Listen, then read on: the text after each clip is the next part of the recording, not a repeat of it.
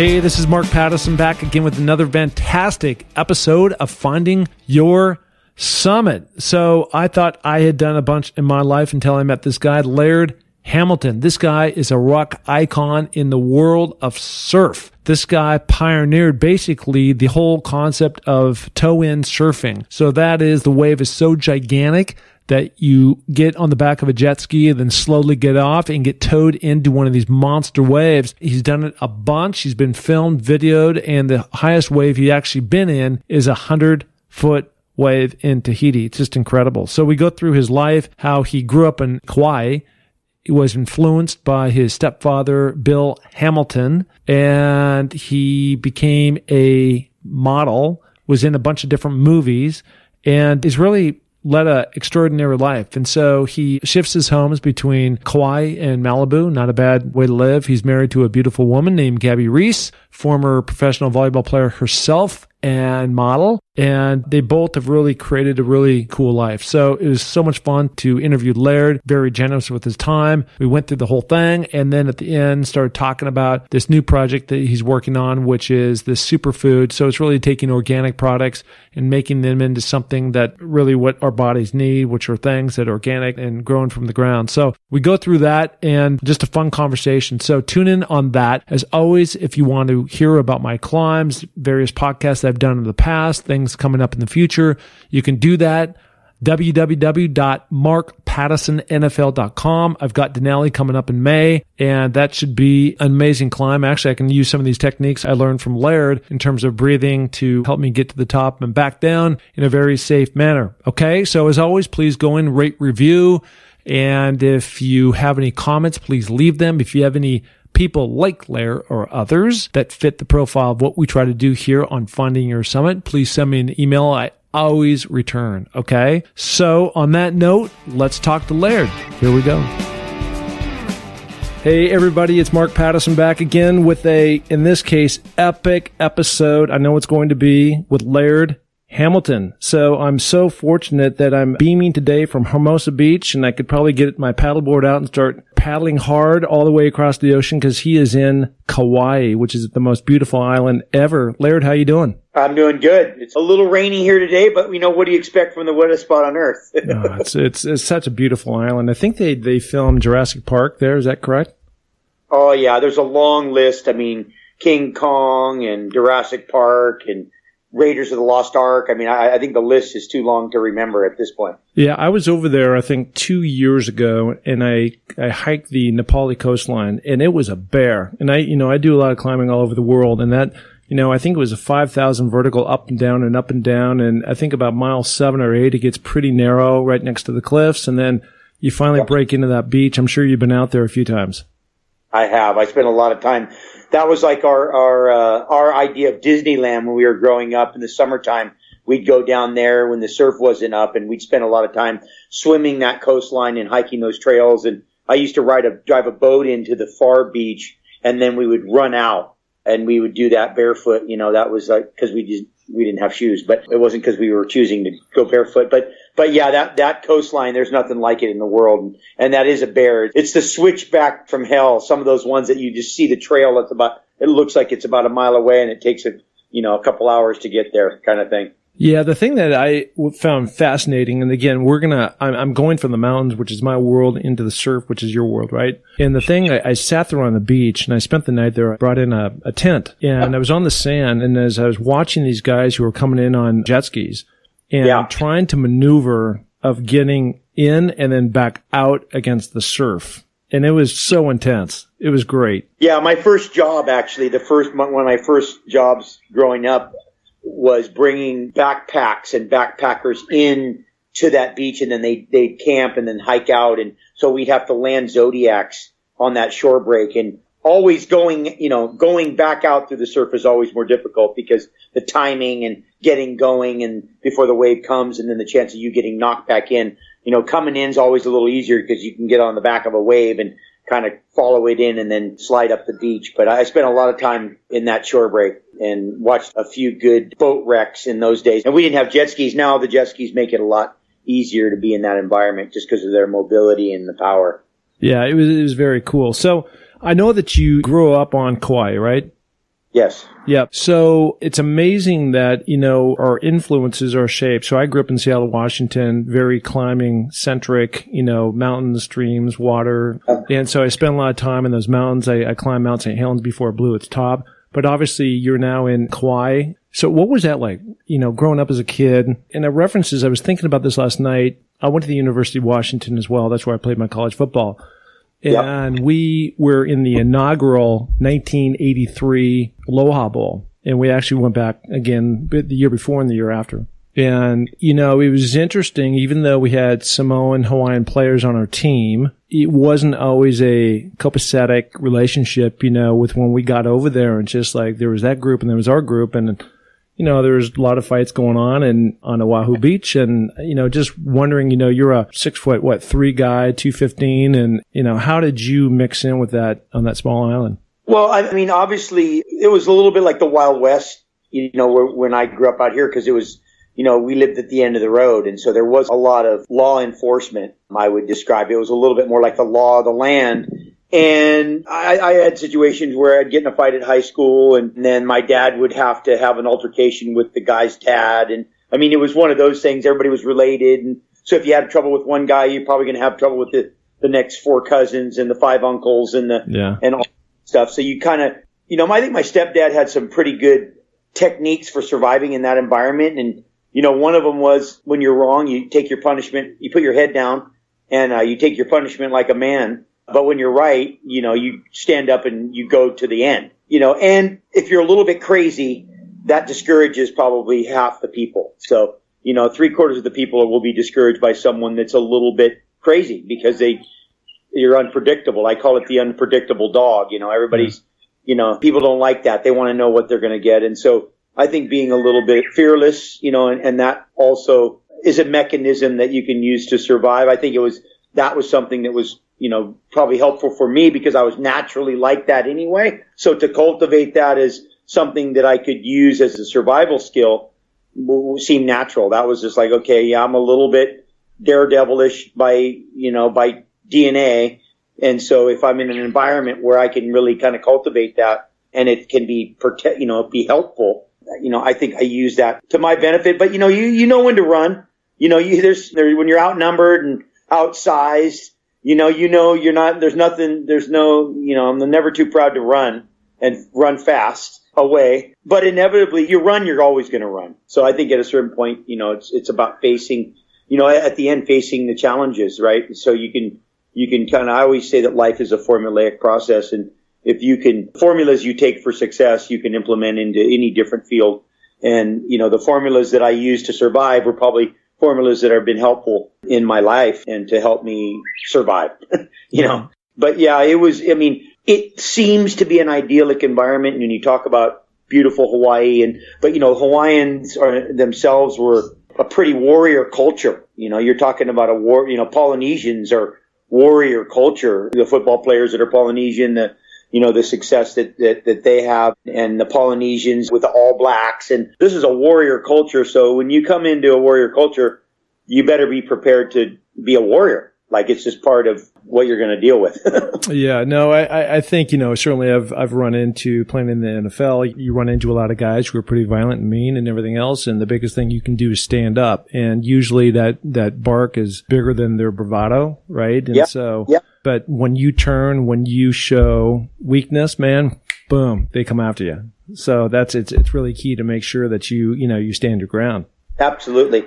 Well, and I think a lot of that has to do with, dogs like to chase things that run. Mm-hmm. So, if you run, it's like bait, you just create bait where, I know that if the guy realizes it's going to take some work and he might take some shots too, he might not be incentivized. It's too easy to chase something that doesn't fight back. And so if you fight back and stand your ground and, and then be smart, like just don't put yourself, I always talk about trying to be above reproach as best you can. We all fall short in our lives from the glory, but just try to conduct yourself above reproach. And when I say that, I mean, don't put yourself in a position where you're going to be wrong and there'll be an excuse to, implement something, to you. Don't bring that stuff on. And so, I think I learned that. I think that was you start to learn, like, don't put yourself in positions and don't do things that would justify somebody or multiple people pounding on your head. Yeah,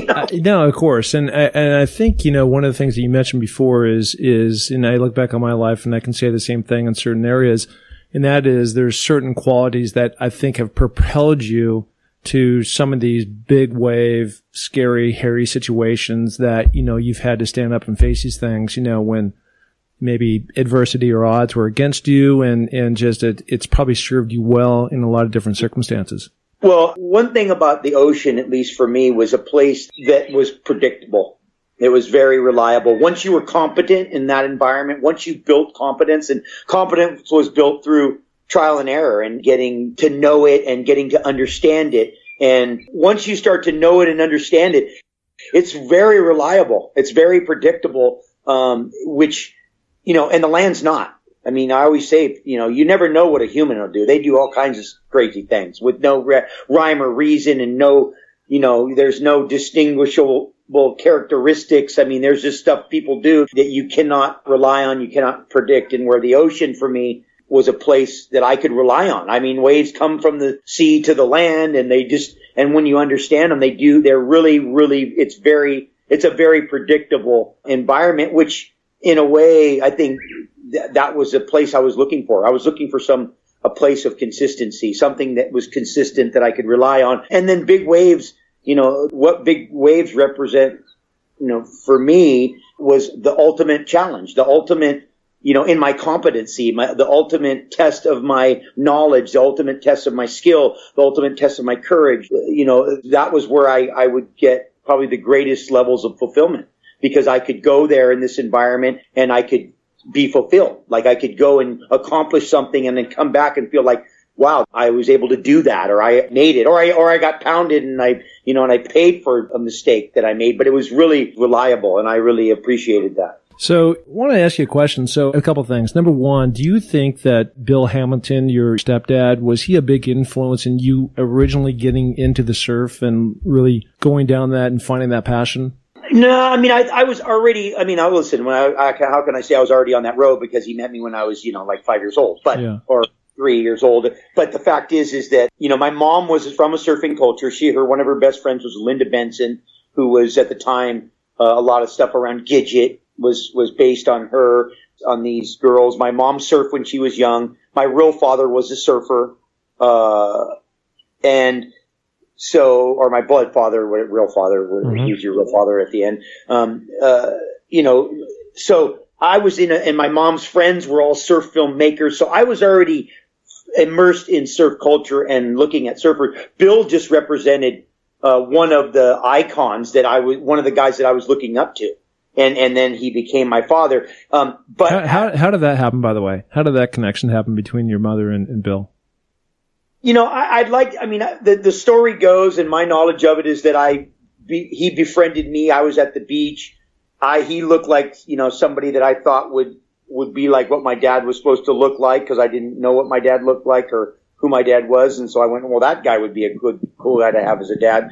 He befriended me, or I befriended him, or something happened. And then, he met my mom and fell in love with my mom. And had he known who my mom was before, maybe he befriended me so he could get to my mom. I don't know.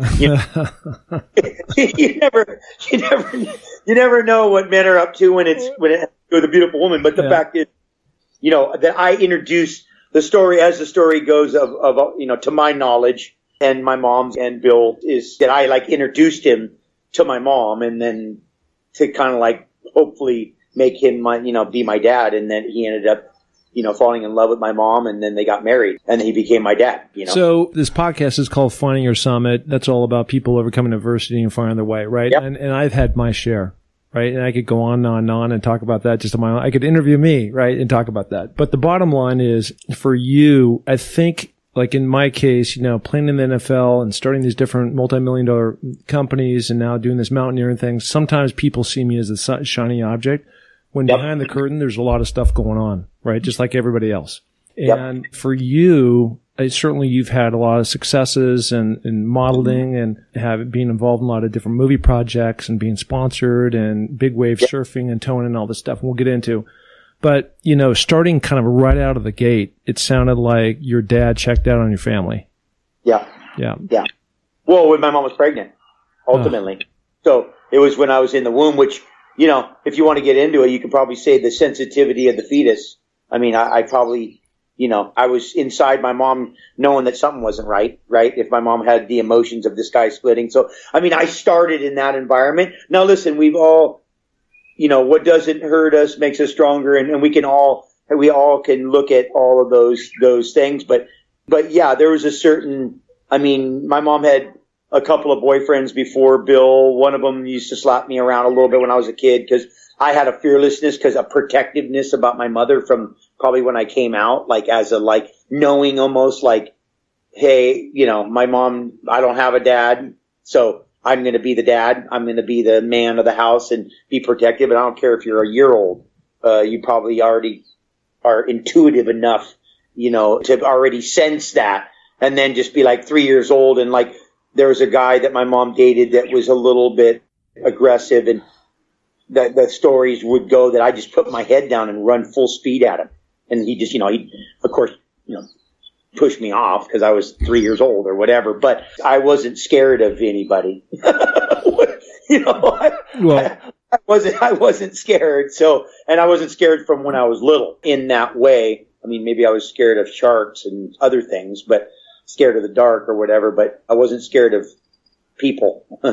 People weren't going to scare me. Yeah. Well, I think the other side of this, again, going through adversity and finding your way. So the gift out of all this is that you had this wonderful influence, it sounds like, with Bill that came into your life, became your stepfather, but you saw him as real father, and just, between his surfing acumen and the way that you had a natural feel for the ocean, for the water, your love of it. I mean, it seemed like it was just a natural progression. Well, and really, I think what really made the dynamic with Bill and I unique, and the relationship that really cultivated me, but really motivated me is the competition of it between him and I. It was more older brother, younger brother, and it became that. It started pretty quickly like that, and probably right when my brother came, because my brother's the real son of Bill, and so. Came like, okay, now I'm not the real son. And so now I'm like, okay, so now it's going to be competition. Like, I'm going to be competitive. And so, our thing was more of a competition driven thing. And, him and I would duel. And I think that drove me in a way that I probably might not have been driven, had I not had that. Like, I don't think him and I would have had, I don't think maybe I would be all that, or have been able to do all that I've done, had we not had a fair amount of that, because we had that, clash. Well, it sounds though like it was a positive, competitive situation, right? Absolutely. I mean, a little bit uneven because, of the separation, the age separation. No, I get it. But definitely a motivator and a positive, and a high bar, right? So, I mean, Bill's one of the, in his heyday was one of the, greatest surfers and one of the most beautiful surfers in the world. And so to have that be your competition, like, this is your competition, and that definitely, influenced my style, his style and his things drove me as well. So I think there was a bunch of, there's a bunch of influences. I mean, as a parent now, you realize sometimes that some of the parenting, some of the best parenting is really not how to be than is to how to be. Like, you can be all cool and your kids are like, yeah. And then the one thing you do wrong, they look at it and they go, oh yeah, I don't want to do that. Exactly. But yeah, I've got two girls. I think you have two or three, right? Yeah. I could have 100 kids. They'd all be girls. I've been blessed. I'm sure you see it the same way. Amen. Yep. Amen.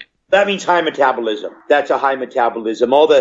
Most, like, they say 90% of Top Gun pilots, most of the pro athletes, like 86% of all professional athletes all have daughters. So it has to do with hot, warm metabolism, killing male sperm, and the female sperm being stronger and surviving and all that stuff. There's a whole science behind that. So that's a real thing. So is Bill still with us? He is. He's still on the island. Mom's passed away. My mom's been gone for 20 years now. This is the 21st year. But Bill's still here. I still get to see him and keep him in the water because that's our place of healing. Yeah, so that's your connection point. Your mother, I read, had an aneurysm, correct? He did. Yeah. Yeah. I mean, it's just, my dad passed away, about 5-6 years ago now of a stroke, and it was just awful. Right. And it's just, I was close with my dad. I'm sure sounds like you were very protective and close with your mother. And then those things happen, and it's just out of the blue, out of right field. And all of a sudden, in my dad's case, he lost its whole communication grid. And 3 months later, it was done. Yeah.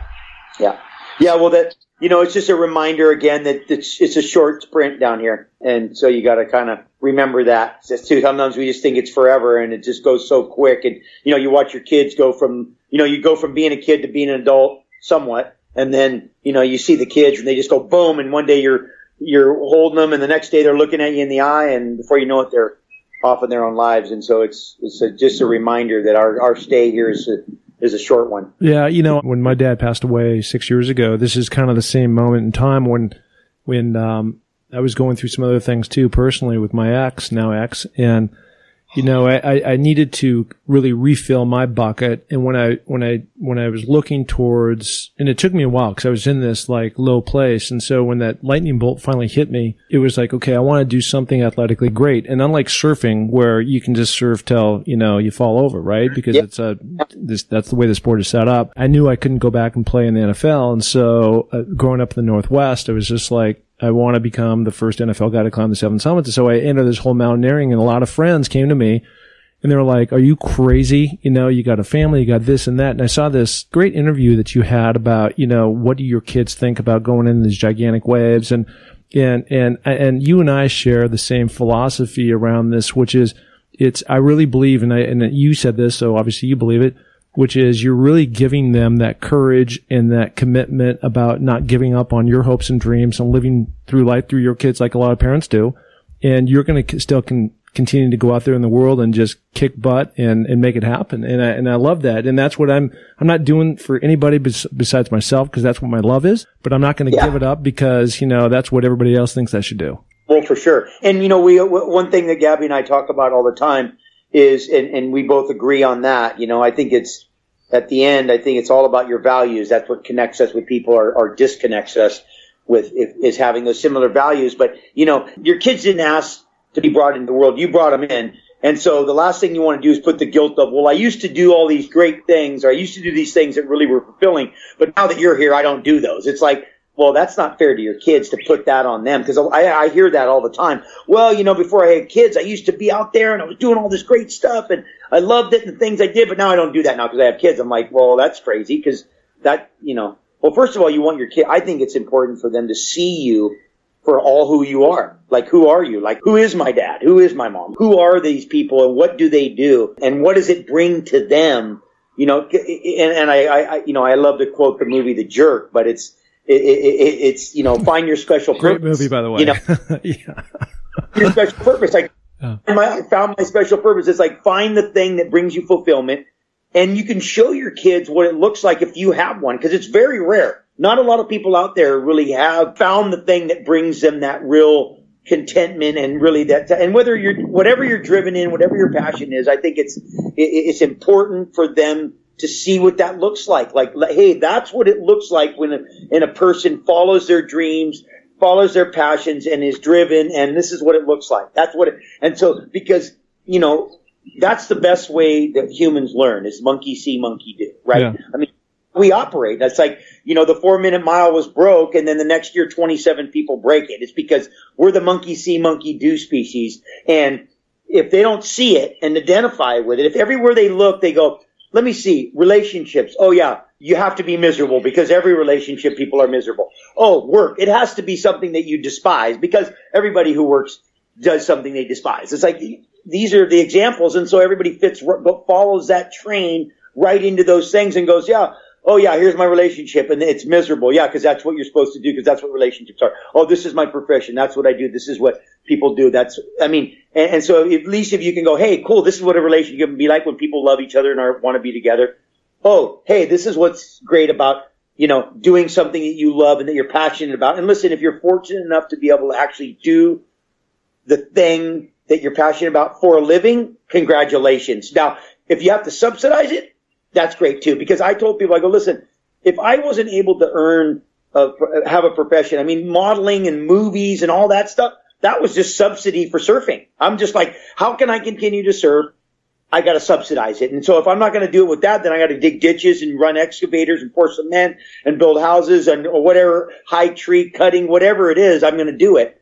But that means I'm not going to be doing the thing that I love to do, and I'm not going to be able to refine that art. If I can subsidize it, then I can refine the art. So it's all, I think these are all examples for your kids, and lead the life that you want your kids to be able to identify with as a potential for them to do. That's what that's what I'm trying to do, as difficult as it can be at times. But I just don't want, you don't want to look back and be like, oh, I shoulda, coulda, woulda. There's a whole world full of that. It's everywhere you look. Mm-hmm. And I think that's why there's so many people that are unhappy, because at the end they all have regrets. Yeah. And then that's separate from health, and we can get into a whole nother hour long topic. Yeah, we can do that. Well, that'll be podcast number 2. But, one of the things that I've learned to do is really create that vision board. And I think that's one of the things you're talking about, right? And I literally, if you come to my place in Hermosa, you go into my refrigerator, and on it, it's got all the mountains. It's, it's where I've been, where I'm going, all those things, right? And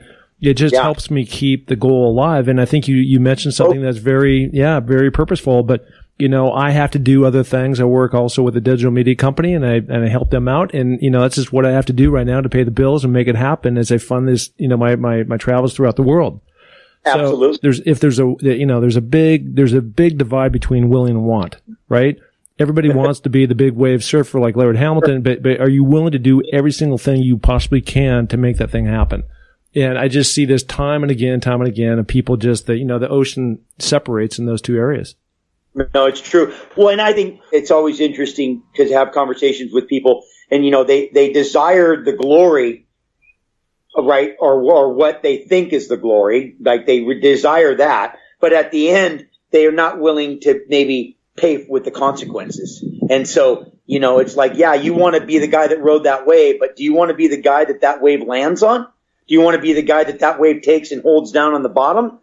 Do you want to be the guy that is training to be the guy that gets held down by that wave? I mean, it's like all that.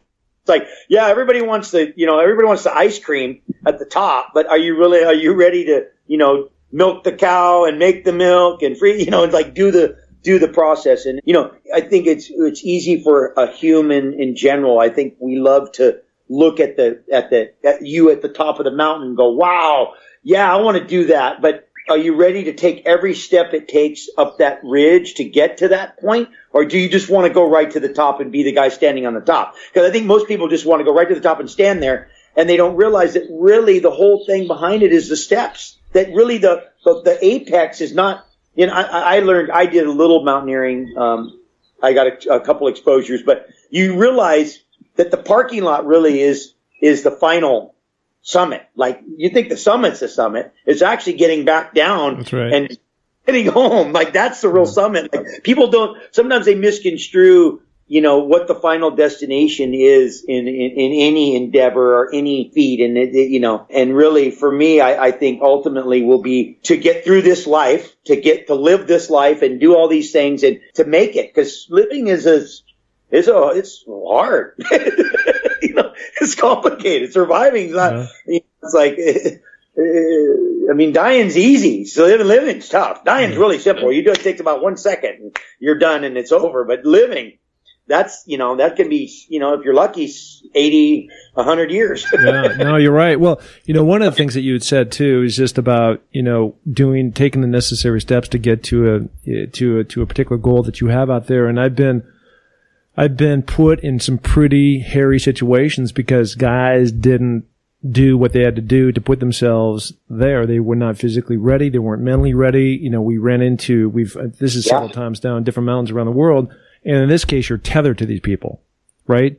And so it's just like bad things happen, right? And that whole into thin air, inexperienced people going into, bad weather, right? Just a whole thing. So I want to tie something back because you said something.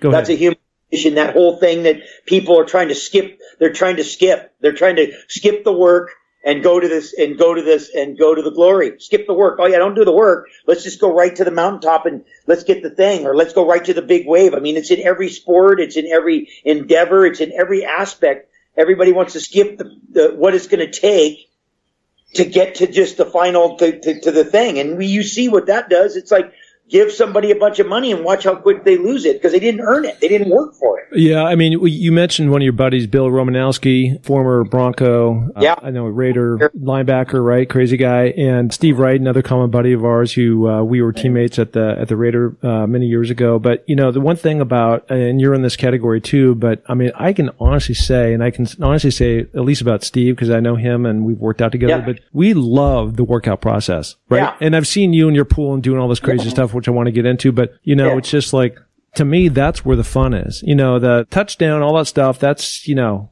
that's great, but that's a byproduct of your love for the effort, your love for the work. That's just a byproduct. It's like glory, like fame and success and money. Those are just byproducts of passion, of genuine work ethic. That's all. If you don't love it, if you don't love working out and you don't love the training, you're just not going to be able to do it enough. There's just no other way around it. Like, you won't be able to do it enough. If you despise the work, you're just not going to, I mean, there's rare exceptions of people that are so talented, but how great would they be if they really did embrace all of that foundational stuff and really do the work that it takes? Who knows the potential, you know? But the fact is that if you don't love that stuff, you better learn how to love it, because otherwise you're just never you'll just never be able to do it enough to be successful. Yeah, I was in Sun Valley a couple of weeks ago and interviewed a buddy of mine, Ed Viesters, who's probably certainly America's greatest mountaineer that's out there. And, you know, he wrote a book called No Shortcuts to the Top. So I think that says it all. You have everything we've been talking about. Absolutely. So let me tie something that you talked about a bit ago, and that was about subsidizing your passion, right, to do the things that you want to do.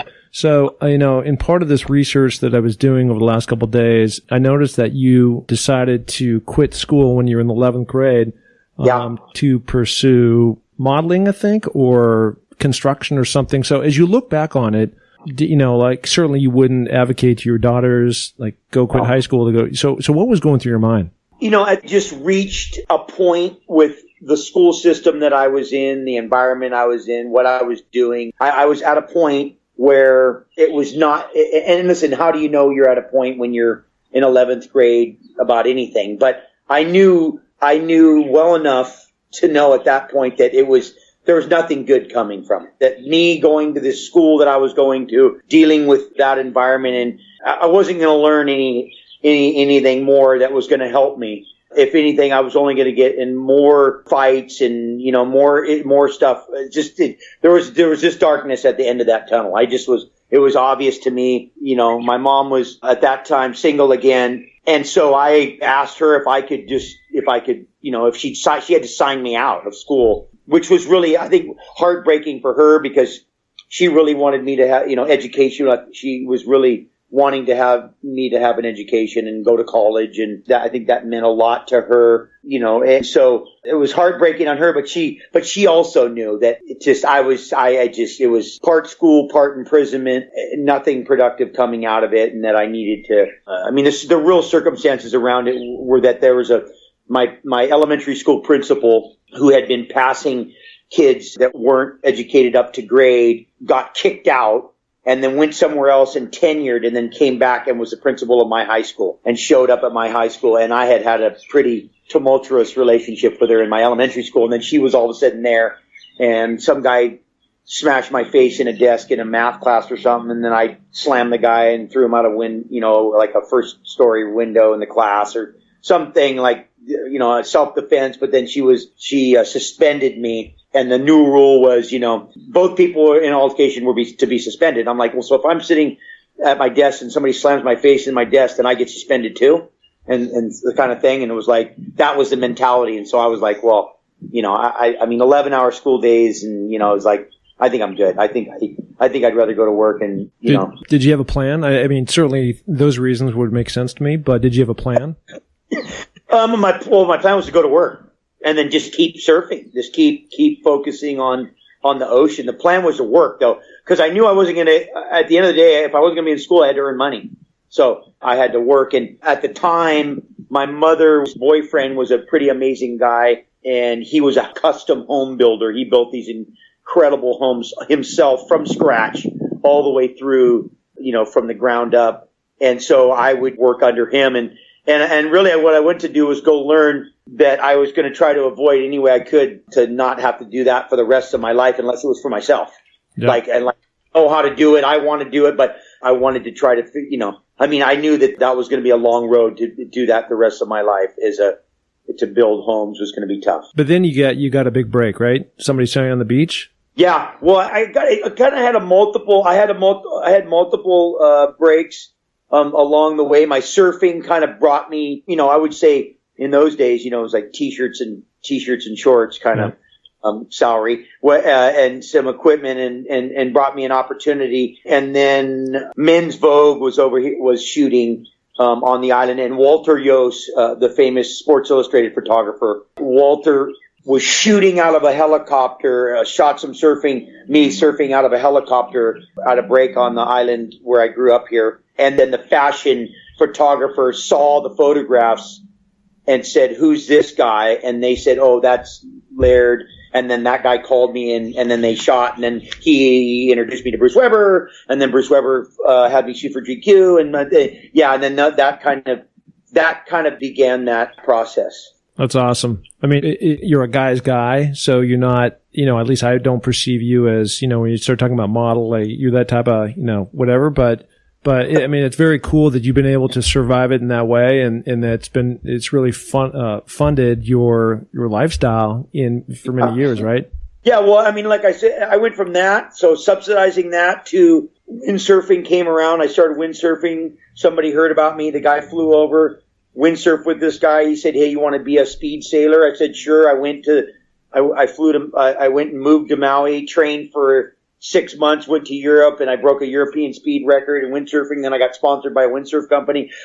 Listen, as I've had like a fairy tale Cinderella story, 10 different ways. And again, always going back to my passion, which was all of this was meant really just to subsidize my surfing, to keep me in the ocean and ultimately focused on big wave riding. And I'm still, I can say I just turned 54 and my focus hasn't changed. I'm still focused on riding giant surf and ways I can ride it better and ways to train for it. And I've started some companies, and, my creamer business is exploding right now, and some of these other projects are exploding, and they're helping subsidize. It seems like I've been, able, and I'm not sure, and I'll only be thankful and appreciative, but, I have a saying, where there's a will, there's a Sally. Like, where there's a will, there's a way. It's like when you really have a passion and really believe in it and live true to it and go after it, then it seems that in life that, things can get, things happen to help support that. Like, when you put the time in and the effort and the genuineness in your pursuit, then it seems that, that, and not always, of course, not always, but it seems that a lot of the time, the means will be made for you to be able to continue to pursue it. The means will be provided. Like, you just have to believe. You have to have the faith of believing, because I grew up around Hawaiians and with Hawaiians too. And I think that's one of my things that I have. Like, I have this, you see me, blonde hair, surfer guy, but I grew up like a Hawaiian. Like, I grew up with Hawaiians like Hawaiians. And, I always say, looking white and thinking brown. But, and when I remember the old man telling me one day, he goes, "Hey, boy, boy, you can't eat your surfboard, boy.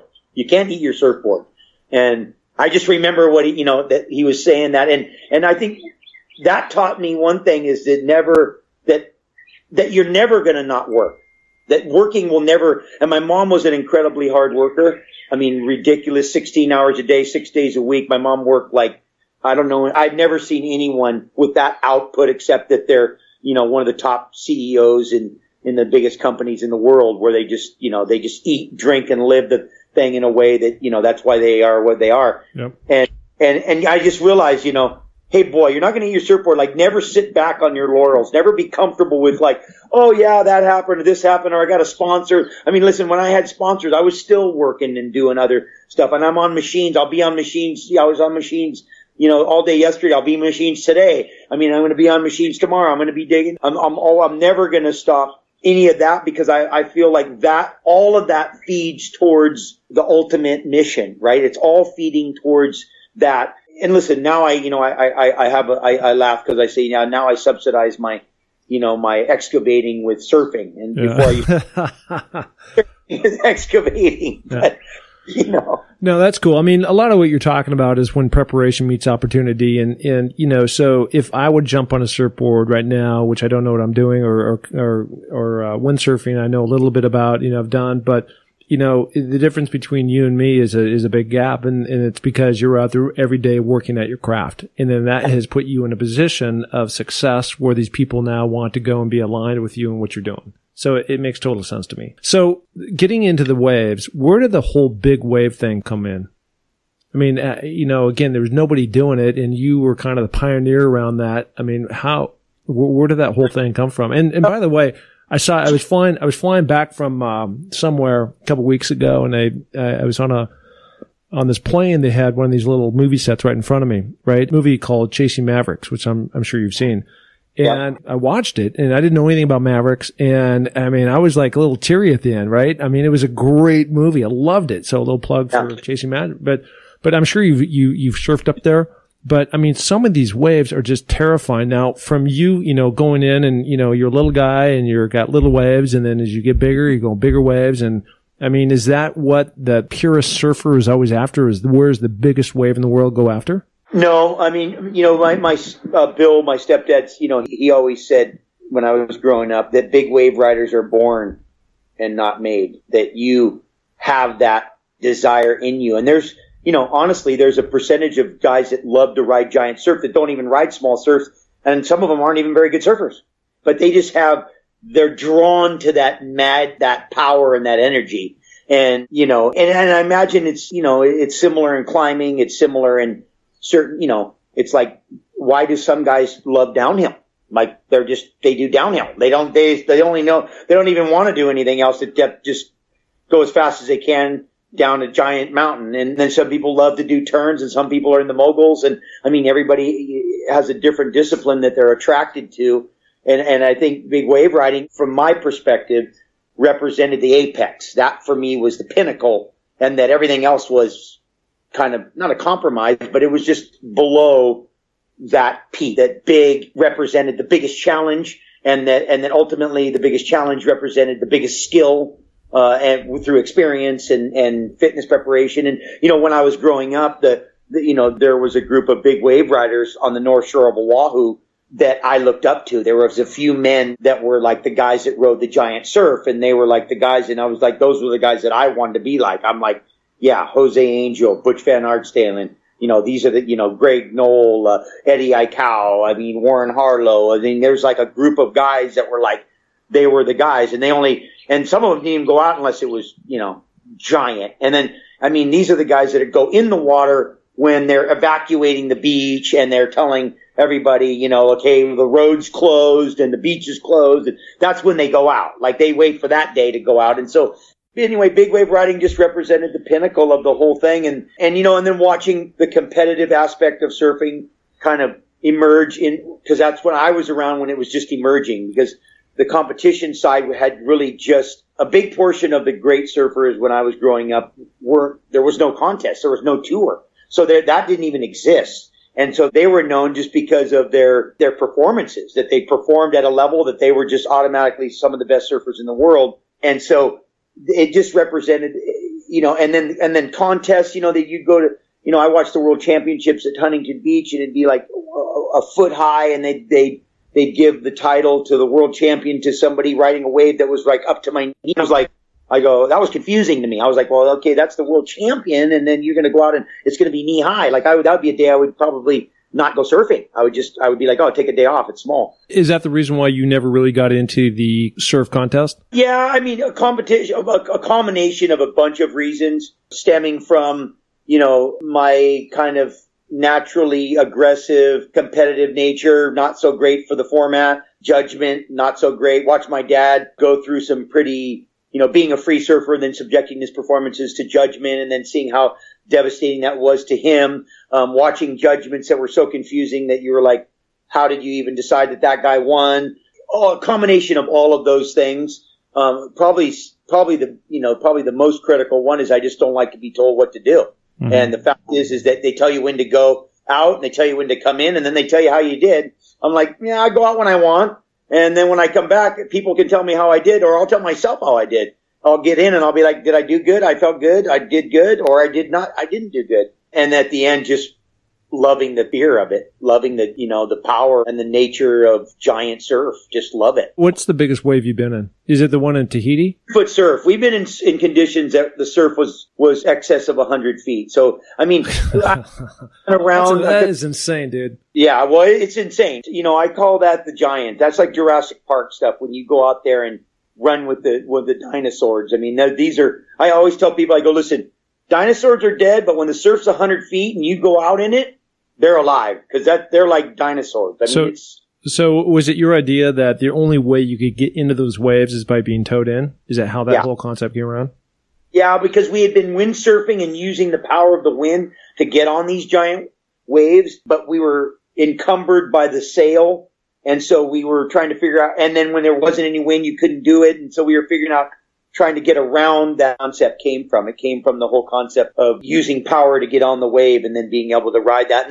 And that really has revolutionized what we can ride. So it's allowed people at this point to ride much bigger waves than anybody could physically paddle into, even though the paddling limit is being pushed there and it's being driven and we're, part of what's helping drive the paddle limit is also not only the talent of the athletes, but it's also being driven by the fact that we've ridden bigger waves, so we know it's possible. So the fact is that possibility, the monkey see, monkey do thing where, we've been on these giant waves, we can ride them, so we know we can ride them, so now we can try to manually catch them, but it's pretty cumbersome to use those big boards and do it the conventional way. What's the conversion point of where you can paddle in, and then when you get to X amount of feet, there's just no way you can paddle in anymore, and you need something mechanical power to tow you in? Well, that varies on the wave. Like if you go to Tahiti's, because of the way the Tahiti wave is, it doesn't really grow that much taller, but the fact is the way the wave breaks, it just has so much water moving up the face that you're not able to physically get yourself down it to catch it. And, but as soon as you get, into, if you just talk standard waves, standard procedure, as soon as you get into 50-foot face, which we call 25-foot, 25 to 30 foot, that's like the line, that's the line where 50-foot face, 60-foot face, that becomes the line of no return. Like you just can't. And then that's only on the perfect day with the perfect conditions. If there's any wind wrong or bad chop or other variables, then it makes it so you can't, it happens even sooner. So you get in that way. How do you get out? You complete the ride. You ride the waves till you get to an exit, and which is part of the art of surfing, obviously, is the ability to be able to maneuver yourself in a place where you can exit the wave. And that's the whole objective, right? Is to take it, ride it, and then finish it in the safe zone, like ultimately when it ends. So hopefully all the power has been dissipated and then you can exit before it exits you. Yeah. So our common buddy, Steve Wright, former Raider, teammate of mine, I know he's been out training with you in Malibu, right? At your other home. And we hooked up one night in Manhattan Beach, and he was so excited about, some of the training he's been doing down there. And one of the reasons why he thought it'd be applicable to me is because in the mountains, it's all about breathing and regulating, obviously, your breath. It's all about oxygen intake, and so many people aren't able to get to those higher levels, elevations, just because their body, their chemistry, but there's also a lot of things that you can do around that to reduce the risk of having any kind of issues, when you get up high. Fortunately for me, I've not had many issues, but I keep going higher and higher and higher, just like, some of these waves. And so we haven't done it yet, but he was talking to me about breathing. So in the case, relevant to your sport, it certainly makes sense that, a lot of times you're not always going to have that successful ride, that successful exit. And so you end up at the bottom and you guys stay down there for a while. So is that where you started this whole breathing technique? I've been so breath aware because of obviously the water, the ocean. There's no air below, air above. You have to be, your relationship with how important air is pretty established quickly. Drowning is a very, defining thing to make you aware of breath. So I've been exposed to breath work and different breath techniques for years, but had never really pursued any kind of real kind of strict routine until I got exposed to the Iceman, that Wim Hof. So anyway, the Iceman, Wim Hof's work, I got exposed to his work, that brought me into Tumo, where a lot of his work came from. And then I was already doing hypoxic training. So I've been doing a lot of hypoxic training, and I've been training with resistant masks and some other stuff.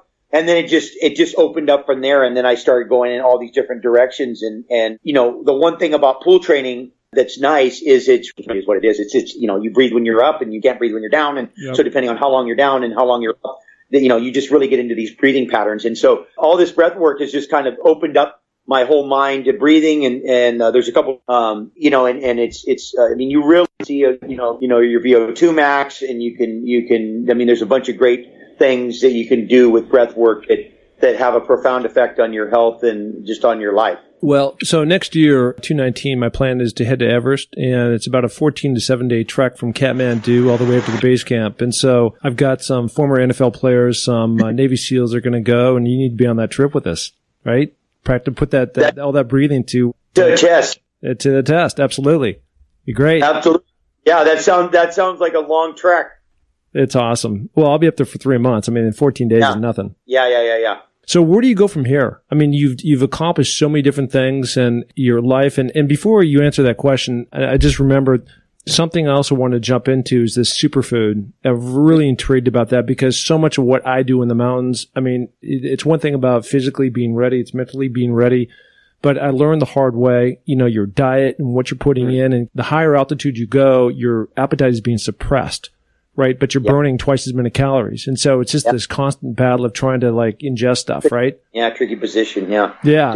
So tell me about your superfood project you have going on. Looks really cool. Well, basically the Laird Superfood is started out of my love for coffee. Ultimately, that's where it comes from. And then it's using the ingredients that I had been playing with in my coffees over the years and then trying to make up and then ultimately making a product around that. And then sharing it with people and people just loving it and the effect it's had. And, it's all about healthy fats, basically, and then high nutrient dense, and high mineral dense and high nutrient dense ingredients and all whole food ingredients. So we have certain kind of, I call it our value system that, we always use whole food ingredients. We try to do as minimum amount of processing as you have to, but still make products that can last, that people can get, and and have it not be something that it's great for 5 seconds and it vanishes and then you don't have it, that kind of thing, or it goes bad in an hour. So that's the basis of it. And then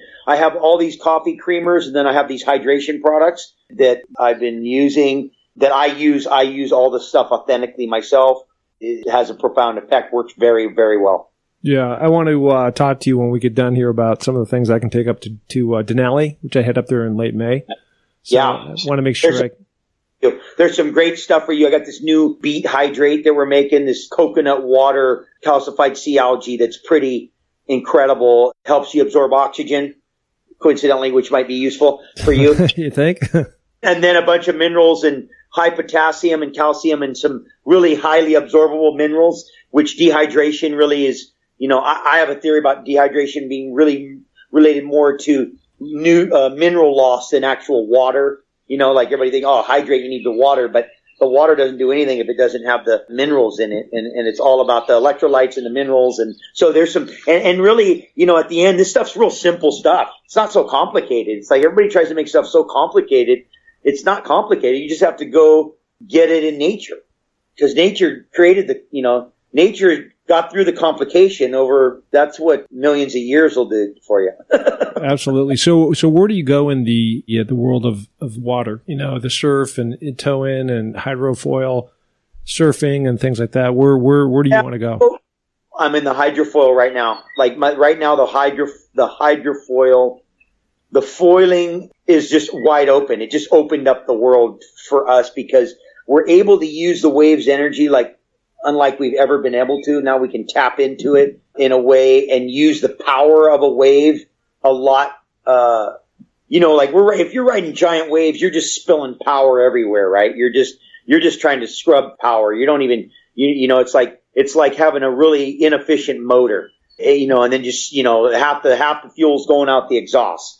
Now with foils, we're able to tap into the energy of the wave and really use all the power. And so now we don't really need much of a wave to go fast. And, you know, I always really enjoy goals that are real defined, you know, fast, high, big, long. Those are really, you know, that's some really clean, that's nobody's opinion there. Like there's nobody opinions in that's, you know, that's 10,000 meters, you know, okay, that's, you know what I mean, or whatever. There's no opinions. And so I like those kind of goals. So when I talk about that, I talk about fast, like how fast can we go? How far, how long, how big? And those things just are always out there in my scope. You know, those are always, you know, last summer I was able to go to Chile and ride, or actually I was in Peru. I was in Chile for snowboarding, but I was in Peru for twice during the summer, and we rode this wave that's said to be the longest wave in the world, but we were actually riding it twice as long as the actual wave because we could catch it earlier and ride it further. And we rode waves for 6.5 minutes and more than 2.5 miles, one ride, which,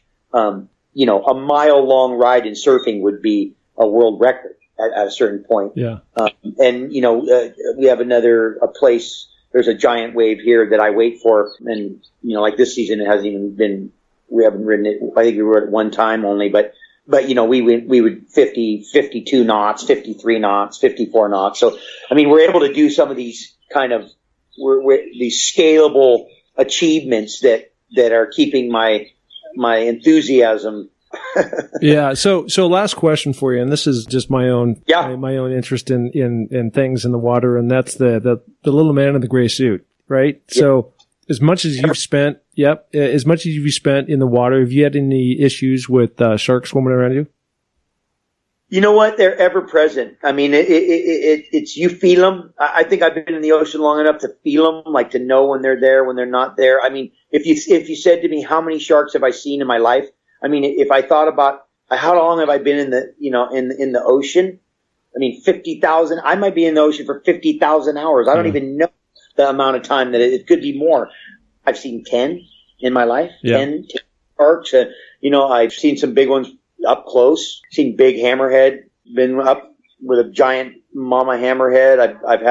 I had a huge tiger come swim by me. You know, a giant one. Like my board fit between its tail, and my 12-foot board fit between the middle fin and the back fin. So you can just decide how long you want it to be.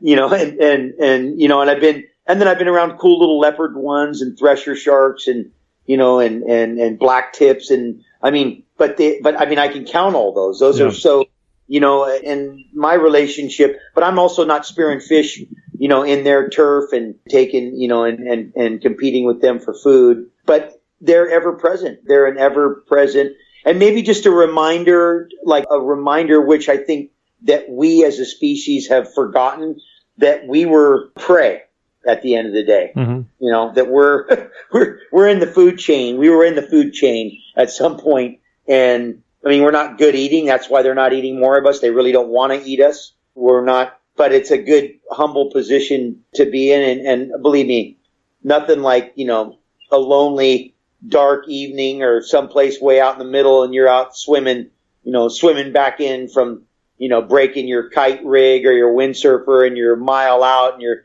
out there swimming thinking, yeah, I don't know if I really love this.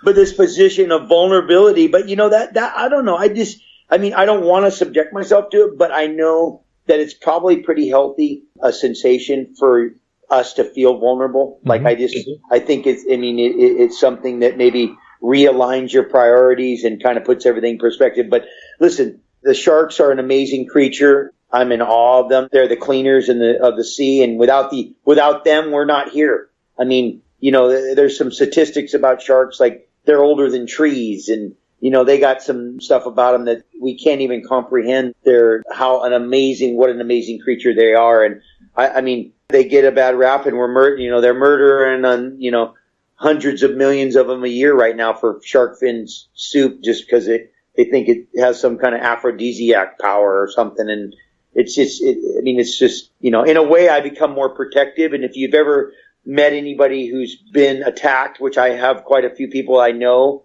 that I don't know. I mean, I know them. I met people that had been bitten, and every single one, I don't think I've ever met one that became more scared of them. They actually became less scared. Yeah, there's a guy I had on the pod months ago. His name is Mike Kutz, and he's a guy that lives in Kauai, and he was boogie boarding. He's about 300 yards offshore, wherever that is. And he was with a buddy, and this tiger shark came up and just like a submarine emerged from deep and just took him. And, so now he's inside this gigantic 15-foot tiger, and he's punching his snout, and he releases him. And so, his buddy, of course, is freaking out. So he takes off. And so he starts to paddle. He's not going anywhere. He turns around, realizes that he just took off half his from knee down.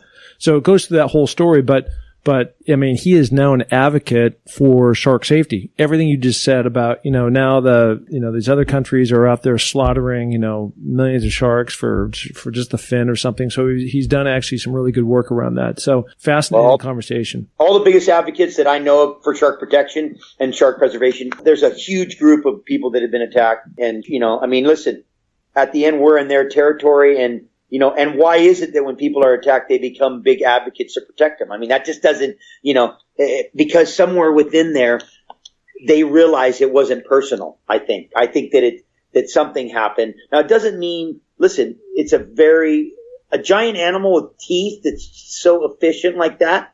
If that doesn't strike fear into your blood, nothing does. I mean, at the end of the day, it's like that they're for real. I mean, I don't, it's like, sometimes I'll feel them and I'll just go in. And then somebody will go, hey, did you hear what happened? And I go, oh, no, what happened? They go, oh, there was a giant shark. I go, man, I felt that thing out there that day. I just went in. Like, I could just feel them, like, oh, yeah, I feel that guy's around here somewhere.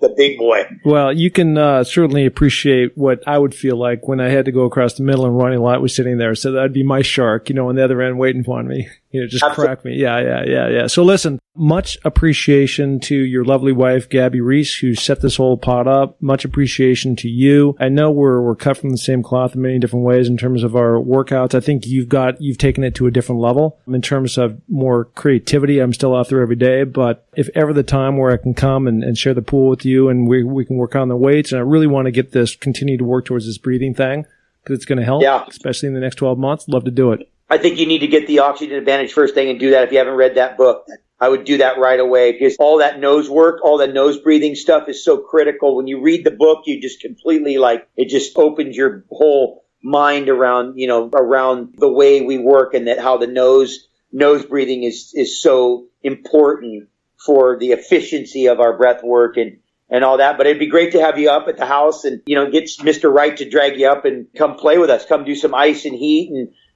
stuff you're used to at this point. Absolutely. Love that. So where can people find you? And as important too, is I want to, this whole Laird product line that you've developed. Yeah. So the best place to look at the creamer stuff is just go to lairdsuperfood.com. And that's right now we're at a big trade show down in Los Angeles, but that company's got some great stuff. I mean, you can go to Amazon, but it's easier just to order directly from our site and just try those creamers out, because even if you're not a coffee drinker, you can use it.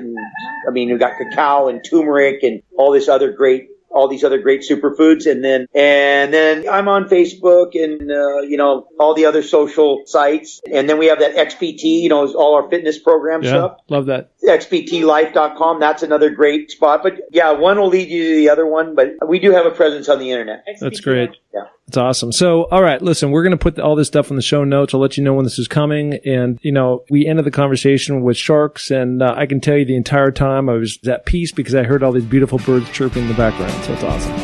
Well, I appreciate it. Aloha. Hey, and thank you so much for listening to the Find Your Summit podcast. We are so glad to have you along for this journey. And if you enjoy the show, please tell a friend, share it on iTunes, spread it to the planet. We're looking to broadcast this to every person that is out there because, as you know, everybody has their own summit that they're going after. If you're looking to follow my journey, you can find that through my social links on markpattisonnfl.com. That's Mark, M-A-R-K, Pattison, P-A-T-T-I-S-O-N, NFL.com. So, until the next podcast, just remember, clear eyes, full hearts, and remember, it takes a little more to make a champion, so make it happen. Thank you. Bye.